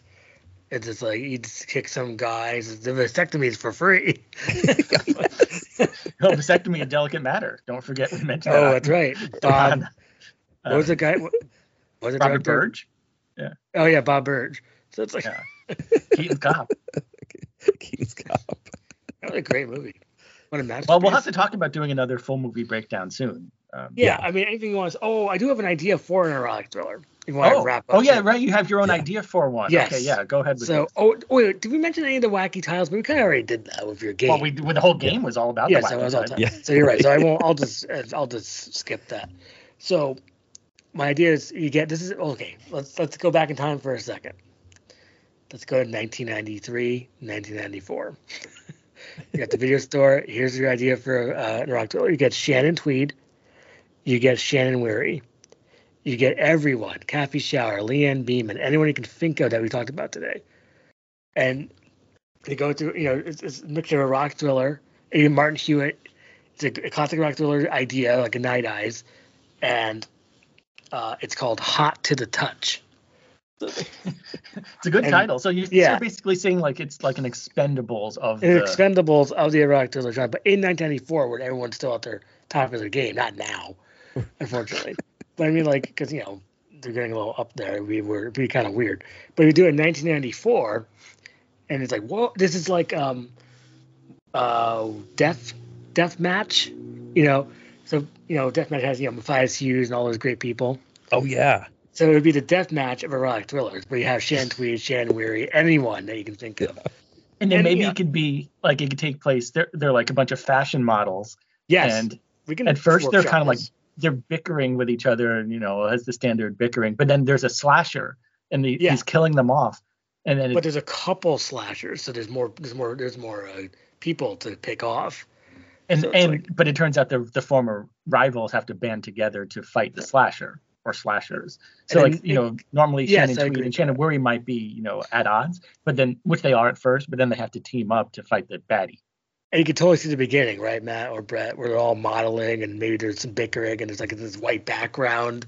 It's just like, well, also, I love the idea of the fashion show of doing like the cheesy, like cheap idea of a fashion show, right? That these movies would have, where you'd have like this music that would be playing, and you'd have like snapshot kind of things going on. Yeah, snapshots. Yeah, there's snapshots of all the women while they're walking. Yeah, that's like people that are supposed to look like high society watching it, like kind of along the edges of the runway, like that whole like that. But yeah, definitely the music and all, because I don't know how many of those movies have this idea of what a fashion shoot or like a runway show was that they would always give us for those things.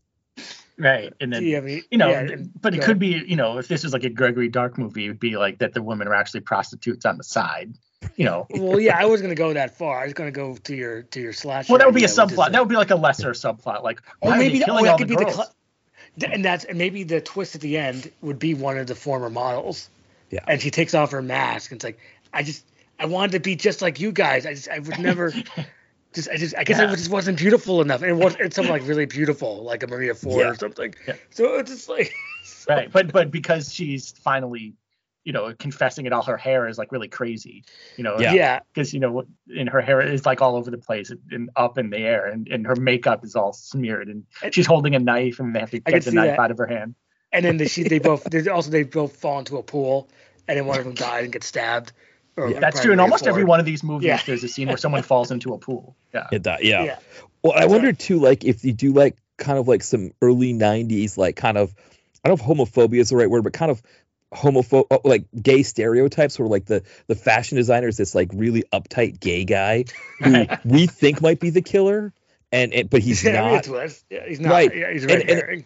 And it would be like, it'd be like a Michael McKean or somebody playing the character where it's just like, I was gonna say, like, who would play that? Yeah. Because you couldn't get Bronson Pinchot. That'd be perfect for him. I don't think. Oh, he would be perfect too. Yeah. And it would be like, it'd be like every gay stereotype, like with the big flouncy, like, like Versace, exotic print shirt and all that, maybe a mustache and all that stuff. But it would be like it'd be like maybe like the like he has like a Chihuahua or like a Shih Tzu, and it's like like he's calling for the Shih Tzu. He's like and of course the dog would have like some cute name like Princess or something, like Princess, where are you? Princess, please come down here. He'd have a ponytail and exactly. You start hearing the music, dun dun dun dun, and then he goes to see, and then all of a sudden like he gets strangled or stabbed or something like that. Gets stabbed, and then but it's maybe thrown in a pool, and then Tweed wakes up and illicit dreams.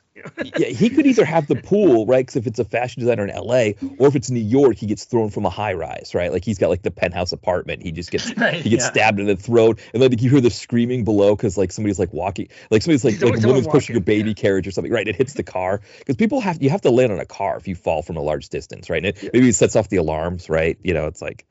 Because when you said the pool, I was thinking if this Surge guy gets thrown into a pool, right? And then at the end, the climax is that all these dead bodies are in the pool, and then it's like there's like 4 of them, and then Shan's like, and it's like right. Because the baddie placed them there, and then the pool with cement shoes or something like that. But because the detective would be like either like Nick Cassavetes, like you mentioned, or Richard Roundtree. Richard Roundtree, Detective Perkins. Or Robert Davi could do it, and it's like he just keeps coming back to the pool, but never really says anything about the fact that like, he might say something to Shan Tweed or somebody or Shannon where like, this is the 4th body we found in your pool in 2 weeks, ma'am. I have a right to ask these questions, Right, because there has to be a scene where they think it's her, and she has to prove that it is. And there's also probably could be a part where they're like they're like training or exercising with the Shanwari and Shan Tweed, and they're like doing like mild martial arts moves. And then there's there's 2-on-1 fight at the end. Yeah, like kickboxing. And then there's like a fight between Worry and Tweed versus Maria Ford. It's not the best, but it's workable. It's not Cynthia Rothrock. It's them doing their best. Well, and maybe the trainer, instead of Cynthia Rothrock, we get maybe like Karen Shepard or Kathy Long as the one training them to do martial arts. So like for us that are like these big action fans, right? It's like a little like sort of like Easter egg for us. They'll be like, look at that. Yeah. Karen Shepard showed them how to do roundhouse kicks and stuff. That's great. Yeah, that would be good. Also, I thought of someone we haven't mentioned yet, which is Tracy Tweed. Oh yes, that's right. Yes. Yeah. Go ahead, please. Well, no, I was going to say, too, because I think, like, I was thinking of other names, but it's like, it's interesting because once people sort of got in lanes, like, they kind of stayed in those lanes. Like, I think of, like, Donna Spear, who did the Andy Sidaris movies. It was like, once she started doing those Sidaris movies, like, she's someone who could have done great in erotic thrillers, but it was really more like she just stuck with those. I think it was partly because she had a good working relationship with Sidaris. Yeah. But but it was like a similar, like thing where it was like HBO, Cinemax, or, Showtime, they had this programming to fill, and it was like, make it as racy as possible. And so it was like you had this combination of, you had erotic thrillers, you had the Sidaris kind of action movies that were like a unique piece, and then you had like the comedies, like the Bikini Car Washes and things like that, and Vice Academies. Ginger Lynn. Ginger Lynn, exactly. So Ginger Lynn's another one who I think she did a couple erotic thrillers, but she did more of the comedies, right? She did more of like the, so we were trying to think of these different names. I was like, oh yeah, Ginger Lynn, but no, Ginger Lynn was, Vice Academy. She was, doing those kinds of movies. Yes, and she did work with Wings Hauser in Mind, Body, and Soul. That's right. That's a great movie. That's really fun. Did you see that one, Matt? I actually, because I've been updating my site, I actually just went back to get new images for Mind, Body, and Soul, and I was going through it, and I was just like, man, this movie is just bonkers. It's just it's great. I love it. I got the Blu-ray of it because it's I was so trying to think if I have a cool name for Shan Tweed or Shan Wari in Hot to the Touch, would be Alexa Hart. Yeah, I'm sure that would be. Yeah. And also, Matt, when you were saying about how Donna Spear would be good in the like more of a noirish type thriller, I think her sidekick, Hope Marie Carlton, really would. Yeah. Yes. Well, and the thing with Hope Marie Carlton, according to Sedaris, the reason why she because she falls out of the industry pretty quickly. There was a movie that she was supposed to do with him, and she wouldn't take her top off. And he's like, well, that's the only reason why I'm having you in this movie is you're taking your top off. So he wrote her out of the cast, and I think he brought Roberta Vasquez back. But I think she did one Wynorski film or something like that after that. But that was kind of Julie K. Smith is another one in that realm of the Hope Marie Carlton. Yes, Julie K. Smith. Yeah, where she did more of the romp comedies with Wynorski, but she could have done, and she probably did do some erotic thrillers with Wynorski or Fred Olen Ray. But it was almost like once she got into that lane of I can do the comedy stuff. That was the stuff that she ended up doing. I think that's a Hollywood thing where you get typecast. I think that Julie K. Smith reminds me of another name, which is Larissa McComas. Yeah. Which, I think she worked for Fred Olen Ray and Jim Wynorski a lot. Yeah. Well, I think that's the thing too with those directors like Ray, Wynorski, David Dakota's another one, where it's like once they find people that they can work with, because they have to pump those movies out so fast that it's almost like if they find people that they can work with who can work at that speed and know what they're looking for, it's almost like because some of the non-erotic ones that Fred Olen Ray, he worked with Tim Abel a lot. It's like Yeah, or David Dakota now works with Vivica A. Fox a lot, with those Wrong Whatever movies. It's almost like new one on last week, Wrong Life Coach. Wrong Life Coach. That sounds awesome. That sounds amazing. Yeah. And guess who it has? Is that Vivica A. Fox? Well, yes, but also Michael Paré and Eric Roberts. Oh, that sounds so beautiful. Yeah. Well, because Roberts is another one that Dakota likes to work with, right? Because it's just he just knows he can get it in 1 or 2 takes, and so it's okay, we've got this mansion for 7 days. That's how long we've got to shoot this movie. Let's just do it, and they're just yeah. But I think that's probably part of the reason, like a Shannon Tweed or Shannon Worry or them, part of the reason why they probably. Another reason why they may have gotten typecast is that also if these directors are doing a lot of these movies, they know who they can work with to get these scenes right. They know Shannon Tweed, they're not going to have to coax her into taking her top off, right? She's just going to do that for that scene. But they also know, too, that she's going to play her part the way that they want her to play it. So I guess that's another piece of it with these kind of lower budget movies. It's these directors like to work with people that, we think of it with Scorsese working with Leonardo DiCaprio or De Niro, right? That's oh, yeah, they've got their mainstays. Well, it's like a stock company. It's a lot easier to work with people you've worked with before instead of getting an all new, an all new cast and crew. You mentioned Dakota. I should probably mention Nightmare Sisters, that movie, which is not an erotic thriller, but it does have Linnea Quigley, Brink Stevens, and Michelle Bauer, who aren't strictly in the tweed. Yeah, they're not in the tweed worry area, but they're skirting around it. I mean, they were known as the quote unquote scream queen, but especially Linnea. Especially Linnea. Linnea never really did too much. I think she was in a couple though. Yeah, I think she even knows it's fine that she just takes a shower all the time. Here I go again. It's and dies a lot of times. And dies. Just take a shower and die. Yeah. Well, yeah, because Briggs Stevens, right? She did a ton of Fred Olen Ray. She would be in all kinds of stuff. I mean, was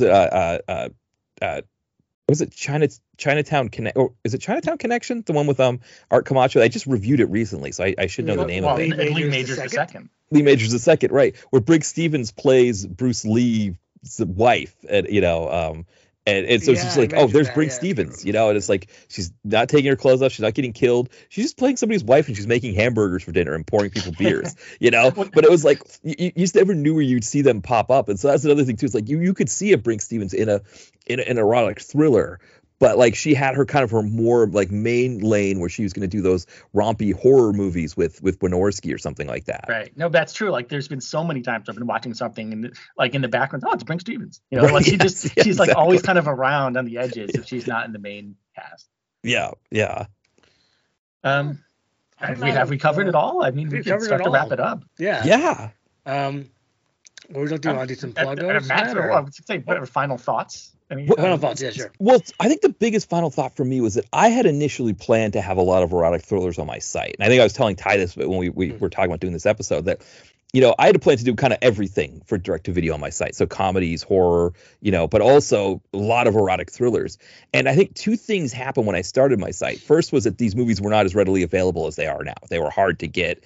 And so that was one piece of it, and at that time, channels like HBO had kind of shifted. They weren't doing erotic thrillers. They were doing Sopranos, they were doing The Wire, that kind of thing. Mm-hmm. So it was harder to find these movies. But the other piece is that once I started doing the action movies, because there just weren't a lot of us doing action movies. There's only a few of us that were doing 80s, 90s action, especially direct to video action. And I think you guys probably see the same thing. It's like you would in the late 2000s, early 2010s, you'd post about Recoil or something, and you'd just get 11 comments or something, and so the action stuff got much more engagement. So I kind of just leaned into more action, and it wasn't until we started talking about this, and also I started seeing these movies pop up on Tubi and places like that I was like, oh, I really need to start doing these again, because I don't think that I would have my site, and I'm probably the same thing for you guys, that you wouldn't have your site if it wasn't for the erotic thrillers. They were a huge influence in wanting to watch lower budget direct to video stuff.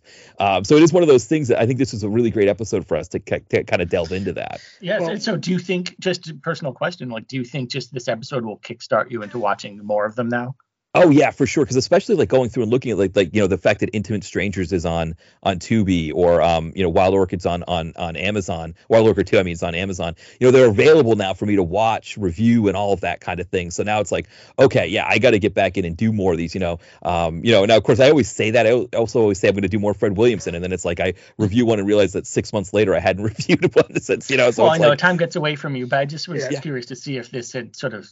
No, for sure. Yeah. It's like one of those things where it's like I want to get back into that and doing more of those movies. So this will be a really great way to kind of jumpstart that for sure. And same here, because I have a lot to watch still. I watched a lot of these things, but I still have a fair amount to go. So, and also Matt, and what site do you have so you can read all these reviews? And okay. So I guess it's plug time. So yeah. Yeah, if you want me to plug, that's either way is fine with me. Yeah, dtvconnoisseur.blogspot.com. That's where you can find everything. So that's where the reviews are. So that's it's kind of, but also links to the podcast. Podcast is on all major podcatchers. You guys have been on multiple times.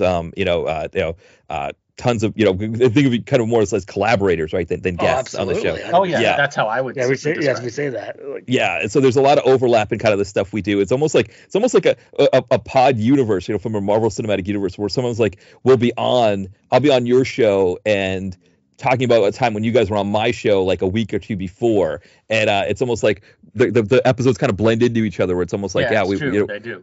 Yeah, so definitely there. An episode back to back, you're on our show, we're on your show. Right. It almost kind of works out that way. Yeah, exactly. And then of course my novels, you can find the links to those as well on the dtvconnoisseur.blogspot.com site. Most recent one is Dodd's House in the Mountains, so you can pick that one up on Amazon, Kindle or paperback. But that's pretty much it. All right. And Ty, anything from you? Oh, my final thoughts or the pluggos? Either or. Well, final thoughts, I'm just going to say, I'm going to try to watch more of these. They just sit in my pile. And for the pluggos, let's see, comeupancereviews.net is the website. And then we also have Ty Comeuppance on the Twitter X. And Ty Action Rocks is Instagram. It's usually where I hang around. I actually posted a movie this time. I've been slowing down because I'm busy. I did post The Secretary. Oh, nice. Well, see, that's another genre we could probably talk about, which is the fill in the blank from hell genre. So, the temp from hell, secretary from hell, the crush from hell, fear. Yes. Yeah. You want to do your Marky Mark impression, Matt? The Mark Wahlberg from hell, right? Yeah. Right. Yeah, Mark Wahlberg from hell. Daddy, you will forever hold your peace.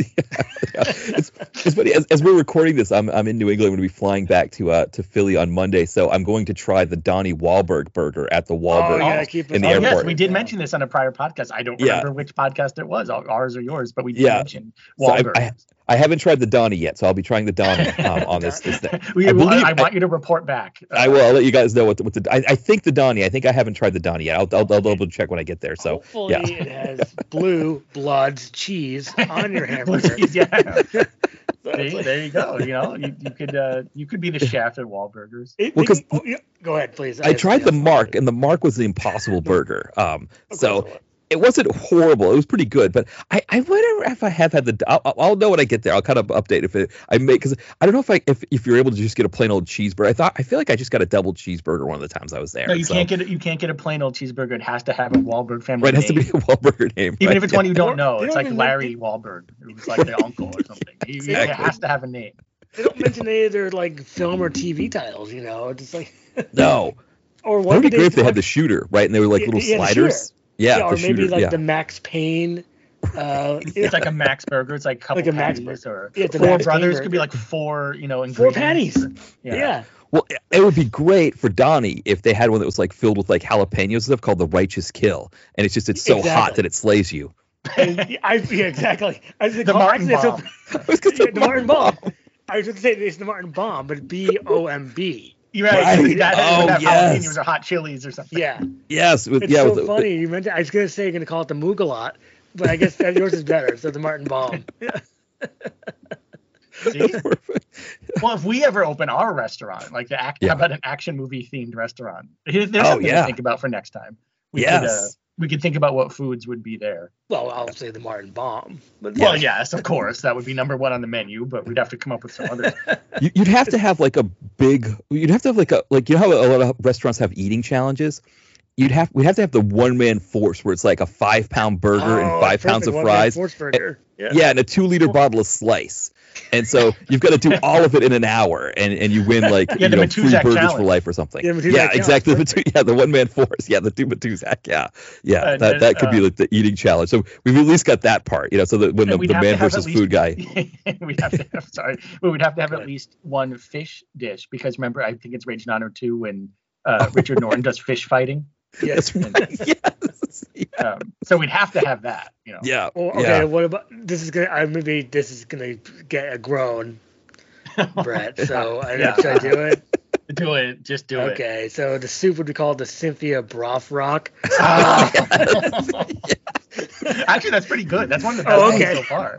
Yeah, isn't there like an oyster that's like a red rock oyster or something like that? Like there could be like a so it could be like a fish stew or something like that. That would be perfect. The broth rock. Broth rock. Okay. Well, we're not going to top that, so I just want to say thank you to everybody. Thanks, Matt, for coming back on. Yeah. Yes, this was a really fun time. I really enjoyed this. So. I love hearing. Yeah, I like this episode too. I think it was about time we did something like this. It's been a while. I know we've had some false starts, but now because we wanted to get someone else to be on the show. Well, we could just mention them, right? Sure, go ahead. We tried to get Todd Gaines, but it's been hard to get, and it's just been waiting a while. So it's scheduling too. We kind of have a good like sweet spot for scheduling where the weekend mornings tend to just really work well. Exactly. And so it's easier for us to find a time that works. So I'm sorry. I'll just say, but thanks to Todd Gaines, and we'll kind of shout this episode out to him. I would say dedicate it to him because that kind of sounds like he might be dead or something. But we'll dedicate this episode to him. Yeah, him and another big erotic thriller fan, Mitch the Video Vacuum, which again he does. I don't think he does. Like his timing doesn't always work well for this one either. But he's another great erotic thriller fan too. So he's another one that I think he'll definitely dig this episode. Sorry. I agree with you. Because I was saying the reason why this episode is called an erotic thriller symposium is it was supposed to encompass more people, but we just like a big symposium of people, but we just couldn't really do it. So we could switch the title around for No, I think we should keep the title unless you guys think of something better. But I think the title it describes it perfectly. Yeah, it describes it perfectly. And the other thing is we could always do another. I mean, this doesn't have to be the only episode we do about ETs. We could do another one, probably. Yeah, this was like just the start. We just started scratching the surface of like what. Yeah, you could even like hone in on Shannon Tweed or something. Yeah, we could do just Tweed, just Worry, something like that. Yeah. And then you always hear this in movies. It's like this is just the beginning. Exactly. Yeah. Well, it's like the Marvel movies, right? Like we got like Agent Coulson or whoever in the Stinger right after being like, talking to Shannon Tweed and being like, so we're getting a team together of erotic thriller movie talk discussions. Are you in? And okay, whatever. Yeah. Because it made me laugh because if you watch Punisher Warzone, he kills everyone. He says, "This is my last job," and then at the end, it's like, "This is just the beginning." It's like, wait a second, you said you were going to end. Speaking of end, actually, you know what? Breaking edition. I just thought of someone we didn't mention. Athena Massey. Oh yes. Good point. She was in Undercover and Undercover, great movie. That's actually really, really good. Jeffrey Dean Morgan at his best, and Rita Riffle at their best. Oh, Rita Riffle, let's not forget her. Showgirls, striptease, the movie with Shannon Tweed that escapes me at the moment. But there was, Dark Confessions we already talked about Dark Confessions. We didn't really talk about the guy who whipped people, Lord Samandal. Samandal. We did a whole episode about Samandal, didn't we? We did, yeah. What was it called? The more Samandal you can handle.